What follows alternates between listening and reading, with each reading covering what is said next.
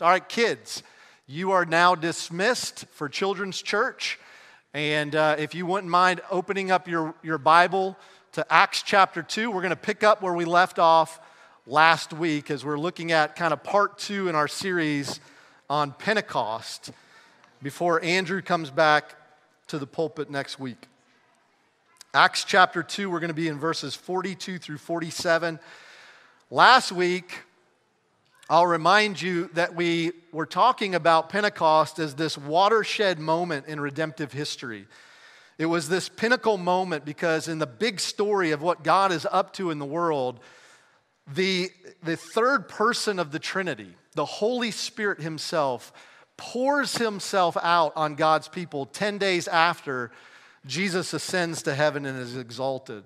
And it's this pinnacle moment because now, instead of God's people flowing into a particular place to meet with God, God's Spirit comes on his people and pours out, and the people of God flow outwardly. And this becomes the basis for new power and new life in the Spirit. And it's the basis of all that we hope to accomplish as a church and a body of Christ at KCP because it locates us. We talked about that last week. And assures us and it changes us from the inside out. And so this week we want to ask the question as we look at this text, what does Pentecost create? Last week we said, what does Pentecost mean? This week we want to ask the question, what does Pentecost create? And so let's stand together as we hear God's word. We're going to read God's word, Acts 2:42 through 47, and let's stand as we hear the reading of God's word. It says, they devoted themselves to the apostles' teaching and to fellowship, to the breaking of bread and to prayer. Everyone was filled with awe at the many wonders and signs performed by the apostles. All the believers were together and had everything in common. Selling their possessions and goods, they gave to anyone as he had need. Every day, they continued to meet together in the temple courts. They broke bread in their homes and ate together with glad and sincere hearts, praising God and enjoying the favor of all the people. And the Lord added to their number daily those who were being saved. The grass withers, the flowers fade, but not the word of God. It stands forever. But you may be seated as we dive into our passage this morning. So last summer, the pastor at my previous church, McKay, was really sick. And it wasn't COVID. And he had to check into the hospital because he had an atypical form of pneumonia. And as the bacteria began to settle in his lungs and multiply, and his white blood count went dangerously low, for a little while it looked bad. And people weren't sure how long or if he was going to make it. About the 8th day that he was into treatment, a nurse came in the middle of the night to take his temperature. And as she took his temperature, she said, it's gone down from 104 to 103. And McKay said to the nurse, are we winning? And the nurse, and usually you're not supposed to do this, leaned down into his ear and whispered, I think we are. Now, when you think about that story, what in the world would give McKay or that nurse any kind of confidence that his chance of survival would go up over 1 degree? Over just 1 degree? And it's because your temperature is part of what we call vital signs. There are vital signs in every single one of us. Those vital signs include temperature and blood pressure. They include your heart rate, your oxygen saturation level, your respiration rate, and the sound of your lungs. And so when all of those vital signs are working and they're indicating that the systems that they represent are functioning correctly, then you have a really good chance of living. And yet if those vital signs and the systems that they represent are dysfunctional, then there's a good chance that you may not live. Well, this passage, Acts chapter 2, that we're looking at this morning, are like the vital signs of the church. And what God is going to show us this morning through these vital signs is how important they are to each of us and to what He is up to in His work in the world. Now, last week we saw something really impressive. 3,000 people were added to the church in one day. And yet, what I would argue and suggest is that what we see this morning, when these 3,000 people come into the presence of God and into His church, is equally impressive because of what changes in their behavior. And we could say that those 3,000 people and the type of change that they experience is so impressive because the amount of knowledge they had about Jesus was probably on par with some of the kids in our nursery right now. These were young folks. And how did that happen? What changed? Well, three things, and this is what we're going to look at this morning. One, they began to be a people who were shaped and marked by God's truth. Secondly, they became generous by the grace of God. And thirdly, they began to be missional by His power. Those are the vital signs. They were the vital signs, and they still are the vital signs that the Holy Spirit is at work in the most essential systems of our lives. And so we want to pray this morning that those systems within us would show these very same signs of life. So let's pray together. Holy Spirit, we pray that You would come and breathe new life into Your people this morning, and that what You would be creating in the deepest parts of our lives is fresh grace, new mercy, and a sense of wonder and awe at the beauty of Jesus. And that we collectively as the people of God would begin to hunger and thirst for righteousness and for Your word again. That our thinking and our perspective would be shaped by Your word, that we would become generous, and that we would move out into a cynical world with power and life and vitality. These are the vital signs, and so often we would confess that they go dormant or latent in our lives, and we pray for newness this year, God. We pray for newness this morning. And so come, Holy Spirit, through Your word, and grant new life to us this morning. We pray in Jesus' name. Amen. All right, first, when the Holy Spirit comes, He creates a people who are being shaped and marked by God's truth. It means that we begin to learn and think the way that God wants us to. And so if you look at this passage, you see that this 3,000 people plus the 120 that were in the original upper room, they're being shaped because in verse 46 it says, every day they were meeting together.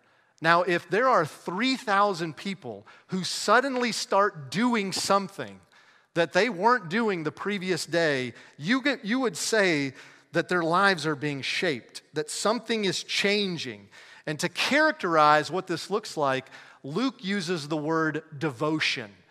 Devotion is a word that occurs 6 times in the book of Acts to describe this new movement of the church. And there's 2 components to it. There's first a time element to this word devotion. And the time that we see coming out, how frequent this was taking place, is that it was continuous. We see that they were continually devoted. And the second element that this word shows us is one of focus. It's like when you're devoted to something, there's a concentration. There's this singularity of focus, that this above all things has my attention. That's the idea behind the word devotion. And so this, we see, cuts against the grain in terms of the world that we live in right now and our own response when we think about commitments. We're so worried about how many things are going on in our life that we'll miss out, that oftentimes we run away from commitment. And that instead of doing the hard work to prioritize and to pray through, God, what commitments should I make? What are You up to in the world around me? We stay away from commitments, but here's a people who are driving a stake in the ground with their time and their concentration and their commitments. They were devoted. And yet this passage, the way it's constructed, is meant to show us that their devotion wasn't necessarily just about the way that they were learning God's truth, but it was also shaping their worship, and it was shaping their generosity, that God was creating sort of this stick-to-itiveness about their culture, and he was bringing out holy hunger for all things God and his ways. And so in the verse we read earlier in Ezekiel 36, this is what God means when he says, I will put my spirit in you and move you to follow my decrees and be careful to look at my laws, to keep my laws. That's the reshaping that the Holy Spirit is doing in us. Now I want to ask the question, what is this reshaping all about? What is the big picture? What is the Holy Spirit actually up to in the world? And what I want to suggest is that at Pentecost, what we have is a reversal of the effects of the curse. That what the Holy Spirit is actually doing is that he is overhauling the fall of mankind from Genesis chapter 2. Now, if we go back to Genesis chapter 1, the first time that we see the Holy Spirit mentioned in the Bible is in verse 2. It says, now the earth was formless and empty, and there was darkness over the surface of the deep, and the Spirit of God was hovering over the waters. And so the one that's being identified here in the Trinity is the Spirit of God, the third person of the Trinity. He is the active one in creation. And when you look at Genesis 1, for the next 26 verses, what he is doing is he is creating and creating and creating all these beautiful things. And yet there's a shift in the activity of God in verse 28. He moves from creating to teaching. He begins to shape human beings with biblical truth, God's word. And so in verse 28 it says, be fruitful. This is to Adam and Eve, the first humans. Be fruitful and increase in number. Fill the earth and subdue it. Rule over the fish of the sea and the birds of the air and over every living creature that moves on the ground. What does that mean? I think it means three things.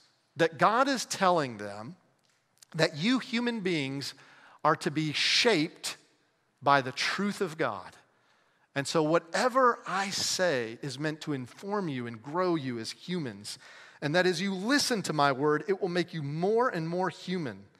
And secondly, he is saying, love one another so intimately and so well that ultimately what happens through your communion is that there are more and more people just like you who love God and are in relationship with God. Multiply more and more God lovers. And number three, God says human beings take creation and so faithfully and generously rule over it the same way that I would. That's what he's giving us in Genesis 1:28. It's called the creation mandate. But notice what happens instead. Instead of being devoted to the teaching and the truth, Adam and Eve are distracted by a snake in the grass, and they accept a distorted type of teaching instead. And then number two, instead of loving each other so intimately that they reproduce more and more God lovers, they blame each other and hide from God. They blame each other for what's wrong inside of them. And thirdly, instead of generously giving themselves to the mission and causing this creation around them to flourish biologically and agriculturally and relationally, instead of that, they actually use creation to hide from God. They grab fig leaves, they cover up, they use the good things that God has created to wall off and distance themselves from God. And if we're honest, in each one of those things, you and I are tempted to do the very same things today as well. And to the degree that we do that, I want you to see this morning that we become less and less human. And that what Jesus is up to through Pentecost and his Spirit is to make us more and more human, to get us back to this place.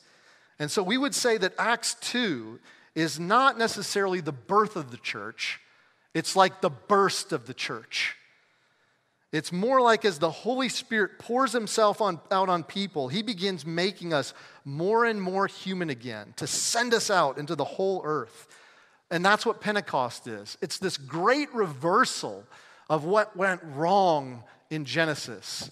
And so in Acts chapter 2 at Pentecost, it's almost like the Holy Spirit re-enters the scene with his voice and says, as I was saying, before I was so rudely interrupted by sin and Satan and selfishness, I want you, 3,120 people, I want you to now begin pushing back the darkness of sin again and to be reshaped by the truth of God and to begin showing the world what generosity and mission truly look like. This is the Holy Spirit doing an overhaul of the fall. And so how does he do that? He does that by making a devotion to the truth, by creating this concentrated, continual devotion to the teaching of the apostles so that God's word is sought, it's savored, it's valued and treasured once again. That's the reality that happens to us when the Spirit is shaping us more and more. And so we see that pictured in 1 Peter 2:2. You guys know this verse. Like newborn babies, crave the pure spiritual milk so that by it you may grow up in your salvation. We have families that know that truth really well right now. Nathan and Christina McKenzie, Chris and Michelle Griffin. They're seeing this up close. Their little babies, right, are saying about mama's milk, that's good. That's real good. I don't even know what that is, but I want more of that. And if you take that away from me, I'm going to cry. My soul is going to get real loud because it fills me up. And the Holy Spirit is meant to make that true of our lives as well about his word. We're to say, I want more of that.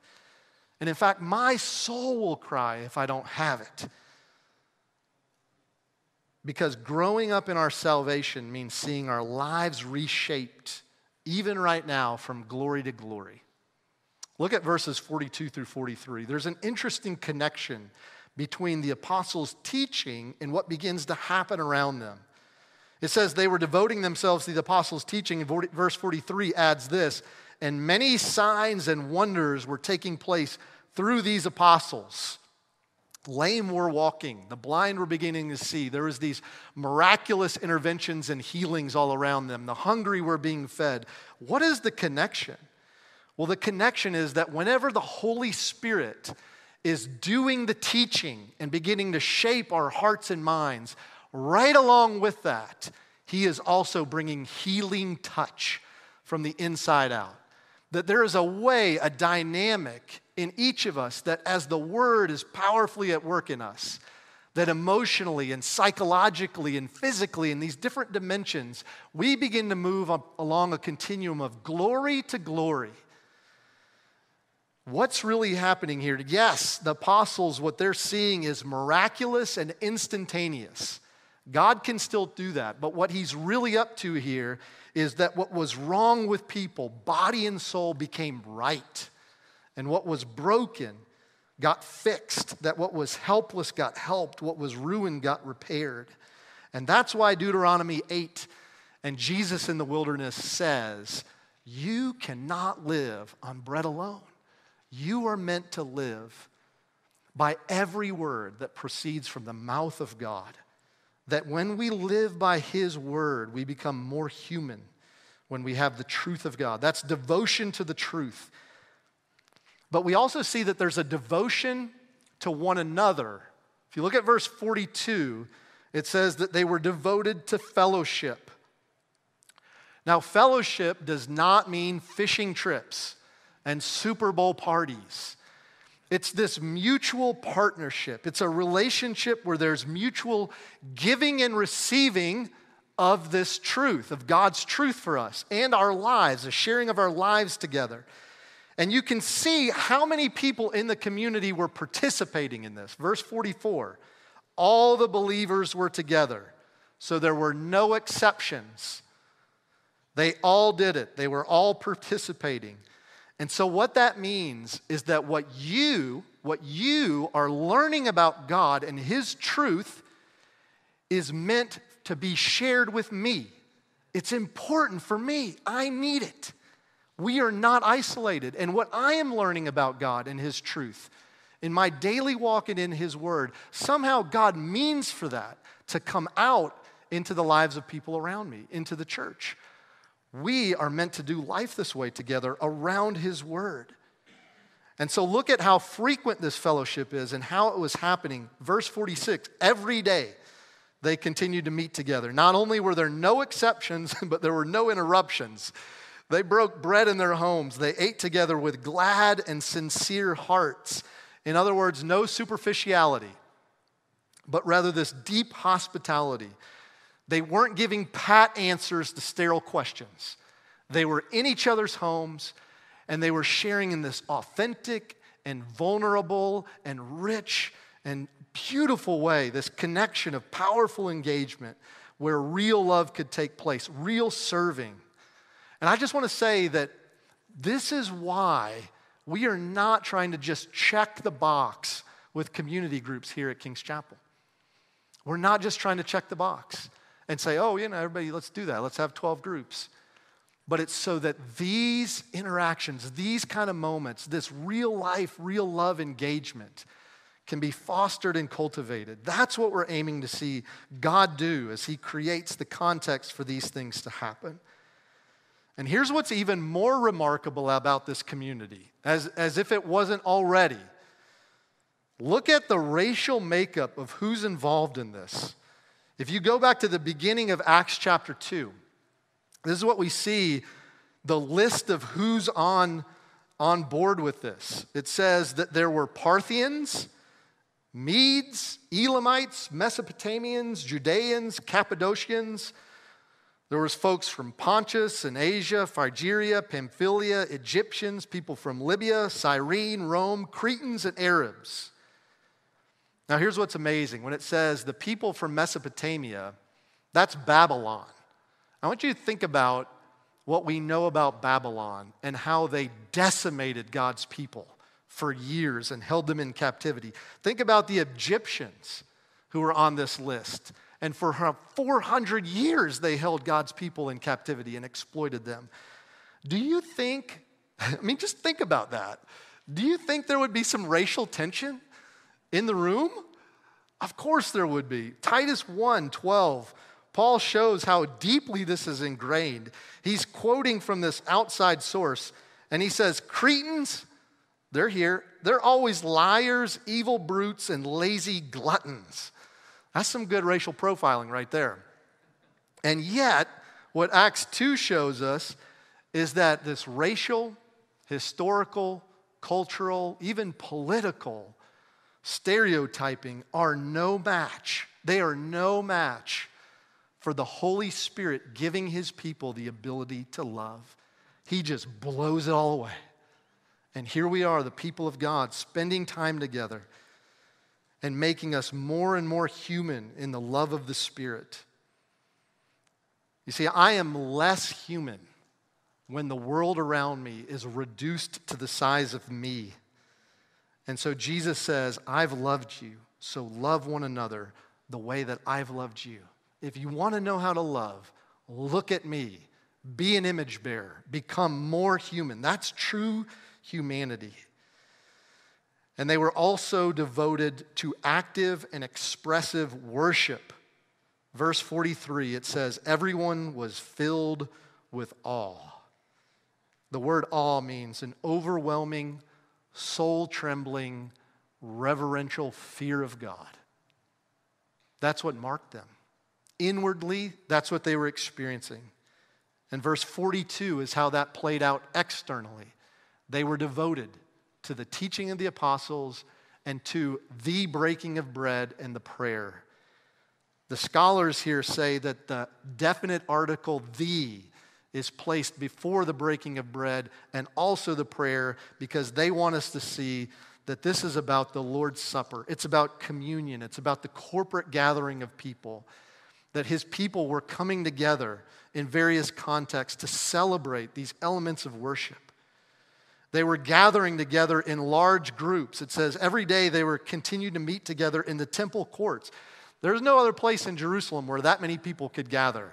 And yet they also were in small groups. Verse 46, they broke bread in their homes. They ate together with glad and sincere hearts, praising God, so that their worship was filled with joy. It was overflowing, deeply emotional worship. You see, when the Holy Spirit is shaping us by his truth, then our sense of awe inwardly begins to adopt holy habits of connection with God outwardly. We begin to say, I love communion. I love prayer. I love his word. I love being with God and his people. That's what God is doing with these holy habits. He's reshaping us to do what we were originally designed to do in the first creation.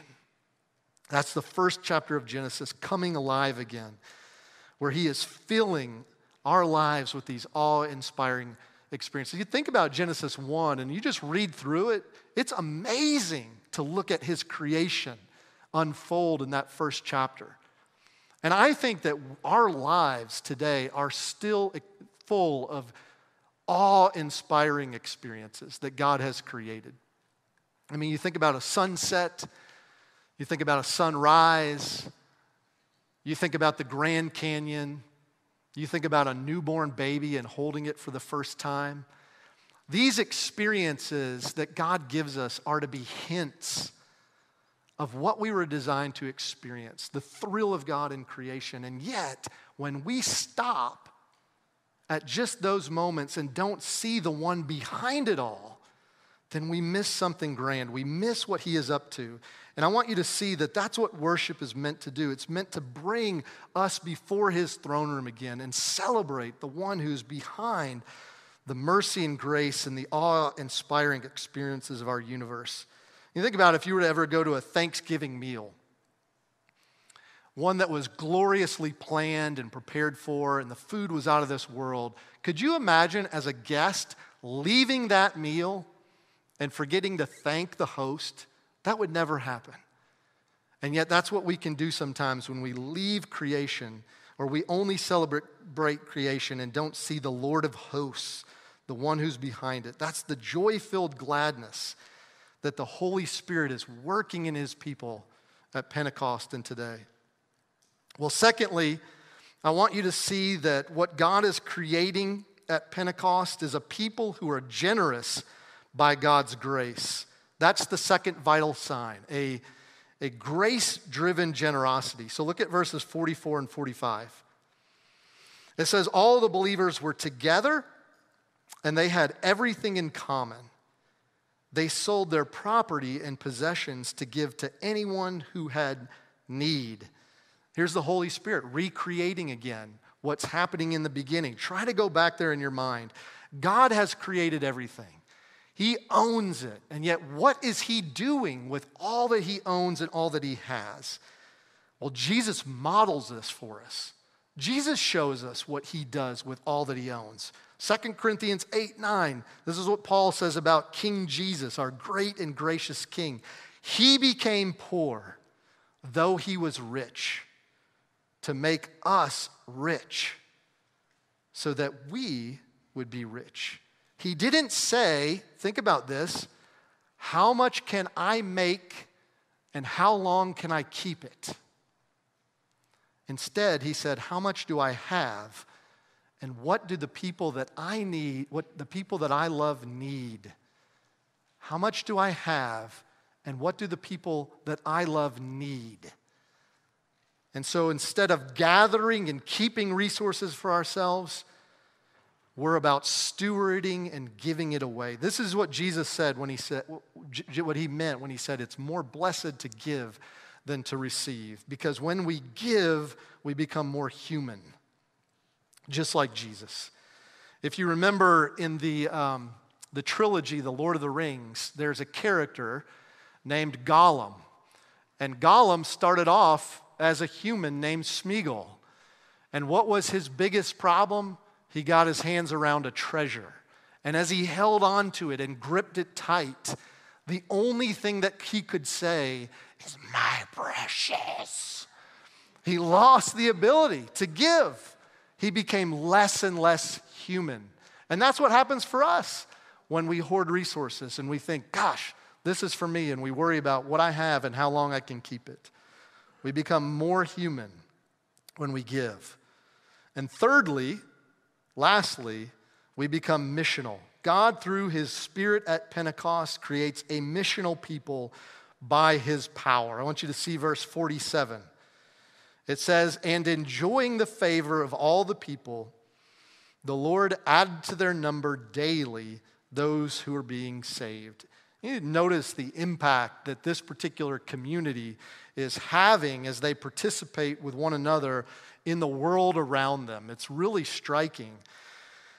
When the Holy Spirit begins to really bring a group of people alive, the world around them, they begin to have this moment where they are in conflict, that internally they wonder, what am I supposed to do with what I'm seeing there? On the one hand, I don't like these Christians very much. I don't like their beliefs. I don't like their narrow-mindedness. I don't like the things that they're saying and teaching. I just wish they would all go away. And yet at the same time, at the very same time, when the Holy Spirit is moving in a group of people, bringing them alive in the community around them, the people are also saying, "But I cannot deny that these people are making the world that I live in a better place." They are fostering, they are adopting, they are mentoring, they are cleaning up roads, they are making this place more beautiful. They are generous, they forgive like nobody else. They handle conflict differently. They are giving away things that nobody else is giving, and they're giving when nobody else is giving. And that puts me as an unbeliever at somewhat of a crossroads. I'm starting to wonder, even though I don't like them, where we would be without them. And that's what happened actually in the early church. That as these people spread throughout Rome and throughout the Middle East, the world around them said, "I'm kind of in favor of these people staying around." And they started making rules to protect them from persecution. And so not only does the presence of the Holy Spirit, empowering mission, move us out into the world in these unbelievably beautiful ways and creates life all around us, it also brings new life right into our very midst. It's like God is creating a nursery in his church where young believers and old believers can meet together as sinners to become more and more human together. That's the Jesus who lived and died for our sins, that we grow up in him and his salvation. And that's how the church becomes a nursery where the brand new can find out what it means to be a child of God.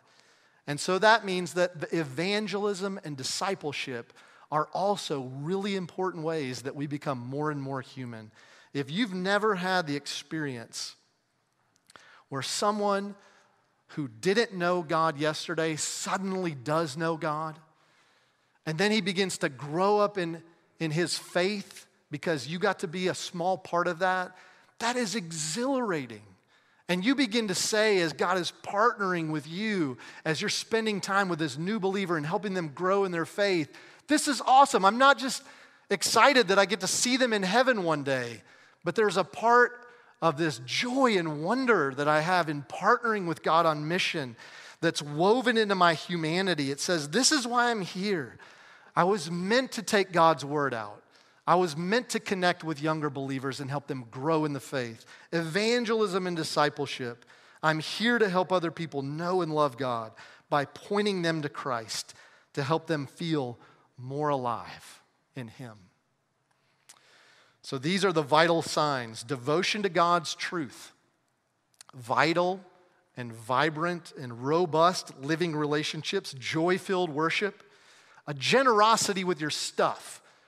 Then we're not just asking the question, how much can I make and how long can I keep it, but how much have I been entrusted with and who needs it? And we become a nursery for the new and for the young and for the most hurting people around us. Back to McKay in the hospital last year when he was released and he finally got out, he told me that when the nurse pushed him in the wheelchair outside of the hospital and the double doors opened up, he said the outside air hit him with this wave. And he felt this temperature change and he felt this exhilaration. And the first thing that he did was he took a deep breath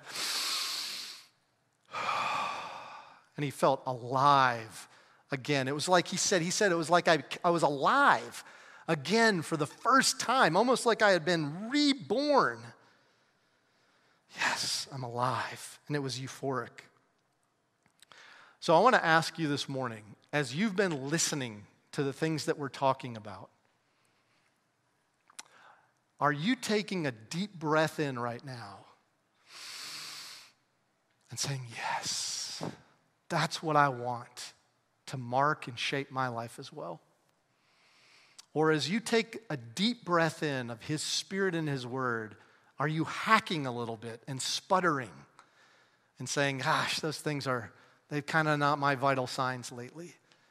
Then this is the moment when we do what we saw last week, when we repent and turn to Jesus again with faith and we look to the cross and we say, I need these life signs in me. I need your Spirit. Bring new life. And yet, if you are here this morning or you're watching online and you are not a believer and you're listening to this and you take a breath in and it's getting lodged in your throat, I want to ask the question of you. Are you weary yet of the world being reduced to the size of you? Because when God invades your life through His Spirit, then He takes your world and blows it up, God-sized. And He brings you along into His mission, into what He's up to in the world, where He is transforming everyone and everything right around you. That's what it means to be more human, is to experience the fullness of God and to move out in the world with radical change. Let's pray together.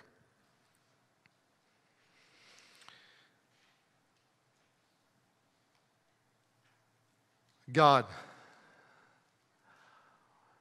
we thank you for sending your Son, Jesus. And through His life, death, resurrection, and ascension, we thank you that you have also sent your Holy Spirit to bring new life and to empower us. And it is through your Spirit that you are making all things new. Thank you that you are making me new and this church new, shaped by your grace to become the image bearers of God that we were originally intended to. So God, once again, we pray that you would use this worship, this day, your truth and your Spirit to converge upon our hearts, to plant seeds, and we pray that you would water them to fruition and bring about new and joy-filled and awe-filled worship and delight in the community around us. We want to be a people on mission. We want to do community well, and we cannot do it apart from you. So Holy Spirit, come this morning and bring the vital signs, bring signs of life yet again in this church. In Jesus' name, amen.